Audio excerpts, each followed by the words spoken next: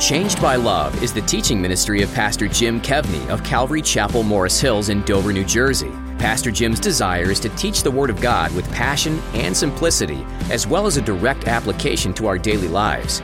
Do you struggle with the wickedness of this world and wonder if God will ever do anything about it? This was a question the prophet Habakkuk struggled with in 600 BC, and many of us do today. The problem of wickedness in this world is not an easy question to answer, but the Bible ultimately assures us that God will deal with it, and when He does, it will not go well for the wicked. But the good news is, those who put their trust in Jesus Christ will be spared of all this. Let's join Pastor Jim in Habakkuk chapter 2 in part 3 of his message, The 11th Commandment and the Glory of God.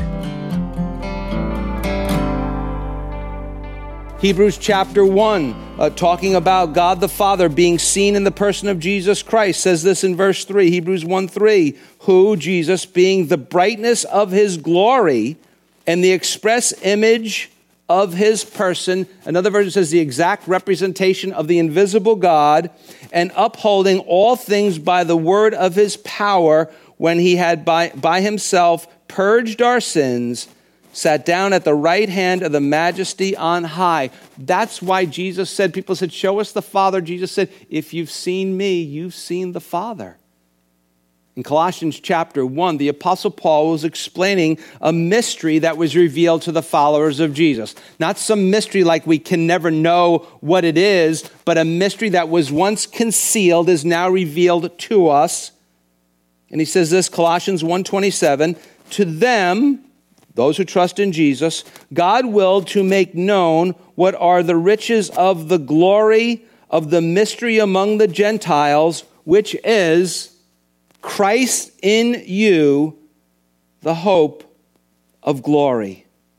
So if Christ is the glory of God, and Christ, when you put your trust in Him, comes to live inside of you, did you know that if you are a follower of Jesus Christ, that you are a glory container, that you carry the glory, and when the glory of God comes to inhabit the earth, you will be part of it. The fourth woe is the woe to the shameful. Not someone who feels shame, and thank God Jesus took our shame away at the cross, and it takes a while for some of us to be able to really process our way through that as the Lord, by His grace, brings us along, some quicker than others. That's okay. But when He says, woe to the shameful, we're talking about someone who causes shame for other people. Verse 15 through 17, we begin with the evidence. Woe to him who gives drink to his neighbor. You're like, oh no, I offered my friend a beer. No, that's not what that is. It could be for the intent purposes of getting them drunk, but it could be also sometimes when they would conquer nations, they would give people drink and they would drug them. Woe to him who gives drink to his neighbor, pressing him to your bottle, even to make him drunk, that you may look upon his nakedness. So the Babylonians were known for drunkenness, and they would get drunk, they would get people drunk, they would drag them into their sexual practices, their captives. Verse 16, the result, you are filled with shame instead of glory. That's bad news in light of verse 14, isn't it? You are filled with shame instead of glory. You also drink. Now God's saying, now it's your turn. Now it's your turn. And be exposed as uncircumcised. Now that's meant to be graphic. Some of your versions might clean that up. That's meant to be graphic. To be circumcised would be one of the people of God. And so he says, you're going to reveal yourself when you get naked, that you are not one of the people of God. The cup of the Lord's right hand will be turned against you. Another version says will come around to you. And utter shame will be on your glory. Another version says, and vomit will be upon your glory. Verse 17, for the violence done to Lebanon. Now, a lot of different thoughts about that, but one thing when we read about Lebanon in the Bible is the rich land, and it could be, he's saying, you raped the land too. You raped the people. You raped the land. You destroyed the environment. For the violence done to Lebanon will cover you, or another version says will overwhelm you, and the plunder or the destruction of beasts, of animals, which made them afraid. And then God tells them why he judges. Because of men's blood and the violence of the land and the city and of all who dwell in it. It's what you did to people. That's why. Now, it seems to me here that the Lord is talking about those who take advantage of the vulnerable. Particularly here, those who are predators, especially sexual predators. And today, hard to believe in this day and age, and hard to believe that what I'm about to say is even big in the United States of America, that sex trafficking and sexual exploitation is huge, and it's big business. That's one of the reasons there's a few organizations out there that do this, that we, both Pam and I do this individually, and we do it here as a church. One of the groups that we give money to is International Justice Mission, because they are involved in freeing people from that. And these people are feeding all kinds of different things. They're big into prostitution. They're big into pornography. And I know that these things are big problems in America. I mean, maybe not as many people are going to prostitutes or looking at pornography, but please understand this, friends, that when you engage in those things, you're supporting it. Some of you say, that hurts, man. Maybe it's supposed to. Maybe it's supposed to. When you consume it, you're supporting it. And the Lord tells Habakkuk, the shame that Babylon brought on others will be brought down on them. Again, a story I've told before. You know, my dad took me to a Yankees game, and then we went under the L. He's from the Bronx, and he showed me the prostitutes. I was about 12 years old. He goes, do you understand what those women are doing? Now, I'm older, so I didn't have a lot of this knowledge that the typical 12-year-old today has. And he said, those men are driving up to those women and paying them for sexual favors. I'll never forget what he said. He said, a lot of those guys are married. And he said, son, let me just say two things to you. Number one, that's the way weak men live. That's the way weak men live. And number two, that's somebody's daughter. That's somebody's sister. Would you want that for your sister? And I was like, no way, Dad.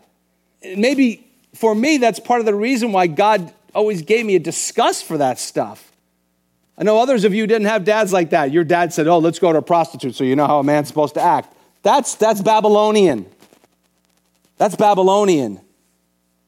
God seems to be saying throughout all of this, you're wondering how could he use the Babylonians to do such things to God's people? He seems to be saying, if I send you to punish wickedness in another nation, if I send you to punish wickedness in my own people, and you do the same thing to them that I sent you to stop, you're going to have to reckon with me. Or if you go overboard, doing way more than I told you to do, you're going to have to reckon with me. You see, one of the problems of sin is sin seeks its own glory. How? By drinking from its own cup, and then often trying to get others to drink from the same cup. And God looks the Babylonians straight in the eye, looks the shameful straight in the eye, and says, guess what? You're going to have to drink from my cup. You make people drink from your cup, I'm going to make you drink from my cup. Now, some of you think, that is really cruel. I'm in the front row cheering for that. I'm in the front row cheering for that. Where God says, you're not going to do that to people and get away with it. It is just not going to happen. I don't care if you beat the system.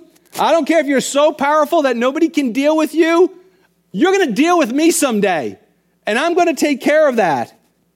And the cup symbolizes God's wrath being poured out. Figure a full cup being poured out against sin. And thank God that was the cup that Jesus drank on the cross, that when we put our trust in him, the wrath of God against our sin is no longer against us. It is now poured out on Jesus. And our shame is taken away. Again, it may take time to process that, but you got to believe that one. Matthew chapter 26, Jesus is in the Garden of Gethsemane. It says he went a little farther and fell on his face and prayed, saying, "Oh, my Father, if it is possible, let this cup pass from me." What cup? The cup of God's wrath upon all the woeful people of this world. And while you may think, well, I'm not as bad as the Babylonians, we all do possess a little something from each one of these woes, don't we? Or maybe one or two. 3 times Jesus said, "Would you please take this cup from me?" He says, "Nevertheless, not as I will, but as you will." Now, how do you know? How do I know that Jesus actually drank the cup? We know it in these words, my God, why have you forsaken me?" That's what the cup was, separation from his Father. But we also know that anyone, friend, if you're not a follower of Jesus, who puts their trust in Jesus, who repents, who turns to God and puts their trust in Jesus, they turn from their sin to God. They look at the cross. They see Jesus taking the wrath, the cup, drinking the cup in their place for their sins, that if you do that, you will not drink that cup. You will drink the cup of salvation instead. Friend, you will drink one of 2 cups, either the cup of God's judgment or the cup of salvation. That takes us to the 5th woe, the woe of the idolater. You see, it matters to God that your God is real, and he is the only living and true God. Now, Babylon had plenty of religion, and they are a tremendous example to us that religion cannot save you. Verse 18 through 19, we get the evidence. We start with the evidence. What profit is the image, some of your versions say the idol, that its maker should carve it? Okay. If you can make your idol, or if you know the book of Genesis, if you can sit on your idol and hide it, I wouldn't trust it. The molded image, a teacher of lies that the maker or the craftsman of its mold should trust in it to make mute idols? God's like, what? Another version says, for its maker trusts in its own creation when it makes speechless idols. Never trust in a God that you can make. Result, verse 19. Woe to him who says to the wood, awake, or come alive. To silent stone, arise. It shall teach. Another version says, do you really think that you can make something and you can say to a block of wood, arise? Do you really think it can teach you something? It can give you advice? And then God gives us the reason why he judges. Behold, it is overlaid with gold and silver. Yeah, it might look good, yet in it there is no breath at all. And breath is symbolic of life. He says, listen, there's no life in your idol. There's no life in your God. And you trust it? God's like, are you kidding me? You're trusting it? Idols are gods that do not exist.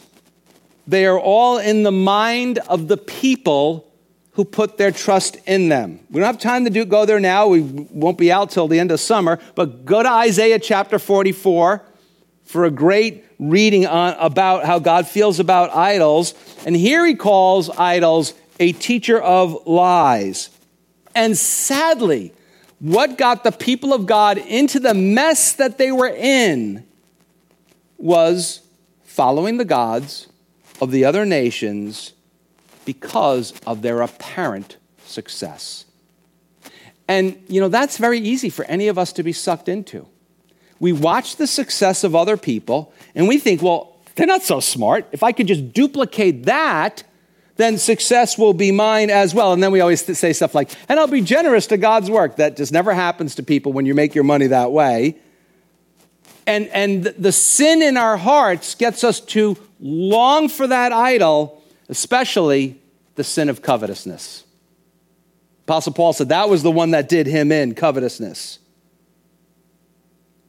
But following the idols of a culture actually violates the trust between God and his people.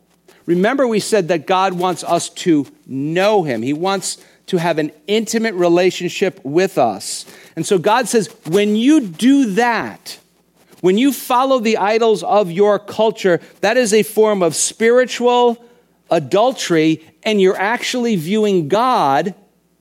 I'm actually viewing God. We're all actually viewing God when we do that as being untrustworthy. Now, it's interesting, this section begins with a taunt. You trust in idols, and then it moves to the woe. All the other sections began with the woe. This one didn't. And 600 years later, after hours of the religious leaders taunting Jesus, when he's finally on the cross is when they move to the woe. Matthew 27:43 says this, he trusted in God. Let God deliver him now, if he will have him. For he said, I am the Son of God. But it was trust in God that kept Jesus on the cross. The essence of faith is that God calls his people to trust him at all times. The essence of unbelief is to trust in other things instead of God. But it's not just statues. The scripture talks about the idols of the heart. Remember, we talked about identity earlier. A lot of people's identity is in money and sex and power. They trust themselves. They're trusting in their own intellect or their beauty, their ability, their successes. And we said at the beginning, this is to trust in an identity that is apart from the Lord Jesus.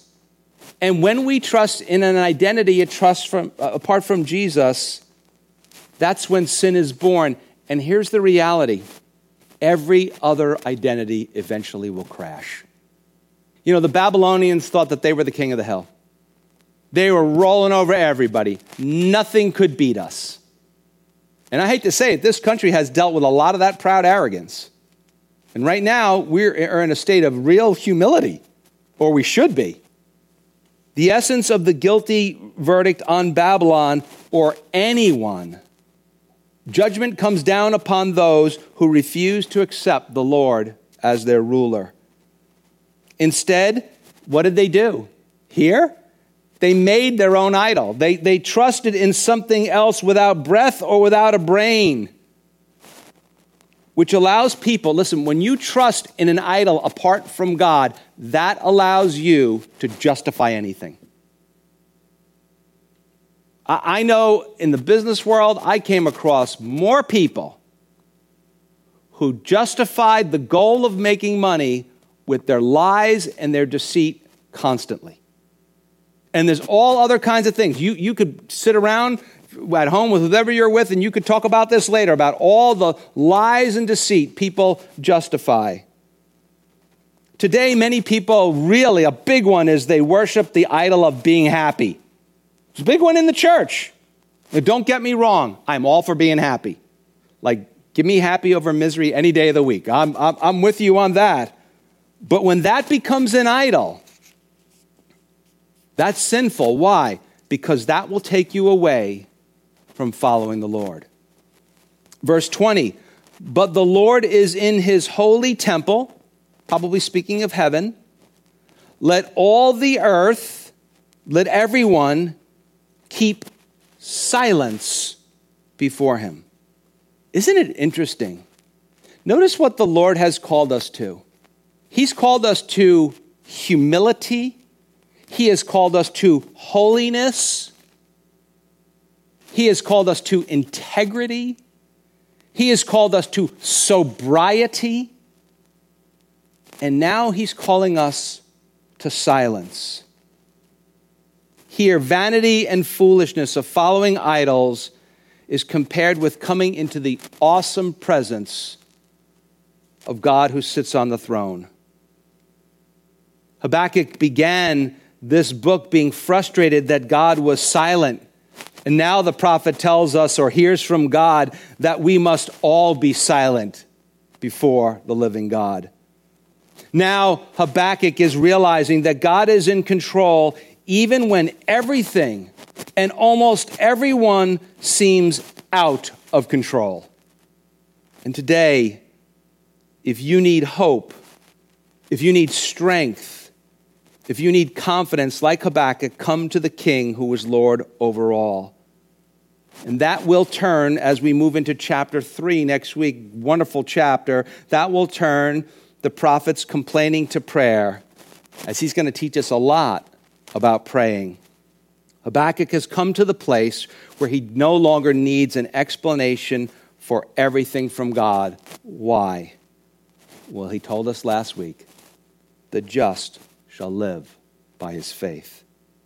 Psalm 11:4 says this, the Lord is in his holy temple. The Lord's throne is in heaven. His eyes behold. In other words, he watches and he sees.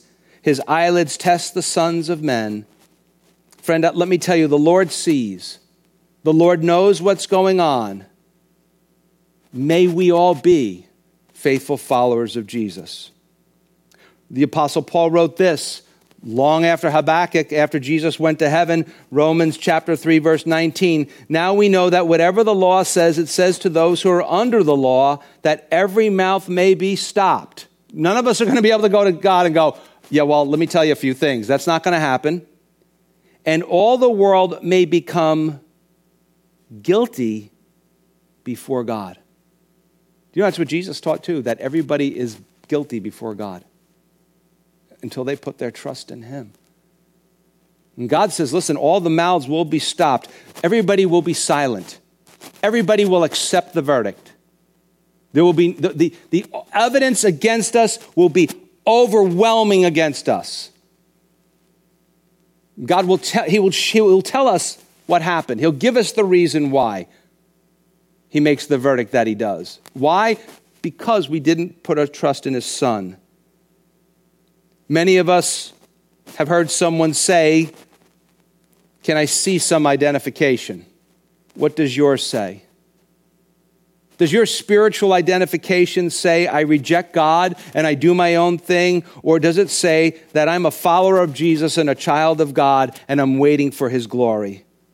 Will you face God? And you and I will. Will you face him? Trusting in yourself, which says that you remain guilty, or will you put your trust in Jesus Christ for the forgiveness of sins, for eternal life with God in heaven, to be declared innocent in God's eyes, and to get a new identity in Jesus Christ? The Old Testament prophets, Jesus and the apostles taught that we are all guilty before God, that we will all stand silent before the judgment of God. But there is very, very good news. The best news ever. That the Lord Jesus Christ has provided an equal opportunity for everyone in the whole world for the verdict to be overturned if you just want him to take your punishment, your sentence, your sins from you on the cross. That, friend, is for you if you're willing to put your trust in him. For you to be, if you do that, you and I will be part of that day when the earth will be filled with the knowledge of the glory of the Lord. Yes, friend, that can be you. Today, my hope, my prayer is that we all open our spiritual eyes, that we see right now.